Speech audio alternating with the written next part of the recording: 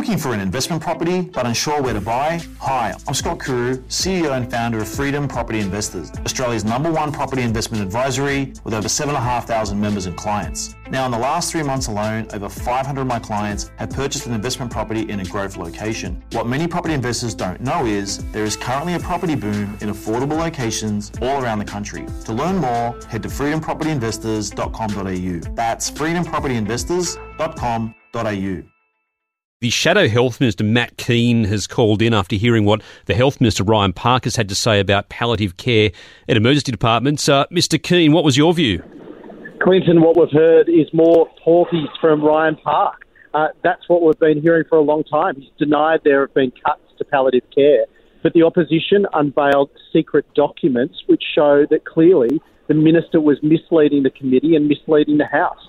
So today I'll be writing to the Speaker of the Parliament referring the Minister for Health for misleading the House. It's just wrong and it's shameful. You can't use weasel words when it comes to dying people. In fairness to Ryan Park, though, Matt, he did concede with me there that those forward projections of the money that if you were re-elected you were going to spend, he did concede they're not spending as much, but he said it's a record amount of spending. It's up 8%. It's $1.7 billion.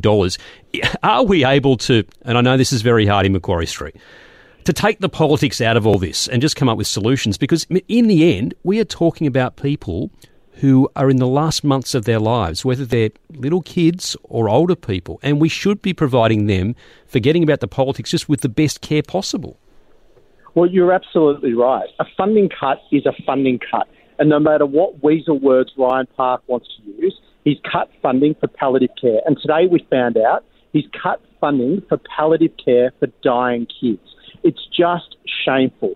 Ryan Park should do the right thing and restore this funding before it's too late. There are families that are desperate to access these services that now won't be able to do so because of these cruel and heartless cuts. But he did argue in the estimates hearing this morning that I saw, he did argue that some of that money needed to be reallocated, for instance, to pay for nurses, more than 1,000 nurses that your government rightly had put on during COVID, but weren't funded in those same forward estimates in the budget that you mentioned. So where does the money come from? If the money goes to palliative care, and I agree that we need to do everything to look after people in their last months, but then where does the money come from to pay for those nurses?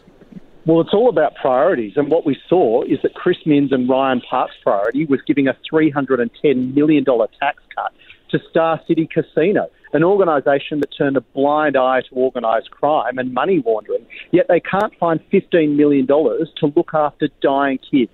Their priorities are all wrong, and they should be called out for it and hang their heads in shame. Thank you, Matt. Matt Kean, who is going to refer the Health Minister to the Privileges Committee of Parliament. Look, that's all very political, and I understand where Matt Kean and Ryan Park need to fight the politics of this issue. I'm just sick of politics when it comes to health, to be honest. You got Chris and his wife and Henry, their son, in RPA hospital on Sunday night, watching people being treated on trolleys in corridors. You've probably been in the same situation over the years. We've all been in emergency departments late at night when you've got little kids. When you've got a situation where it's claimed that babies and children who have months to live aren't being adequately cared for, something's wrong with the system. And that's where we need to take politics out of it.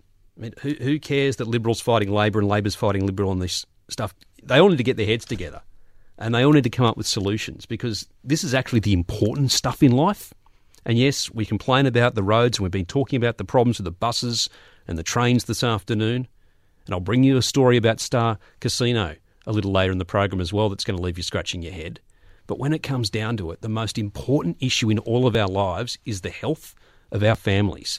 And that's something I honestly believe it's time to get rid of politics from. Are you looking for an investment property but unsure where to buy? Hi, I'm Scott Kuru, CEO and founder of Freedom Property Investors, Australia's #1 property investment advisory with over 7,500 members and clients. Now, in the last 3 months alone, over 500 of my clients have purchased an investment property in a growth location. What many property investors don't know is there is currently a property boom in affordable locations all around the country. To learn more, head to freedompropertyinvestors.com.au. That's freedompropertyinvestors.com.au.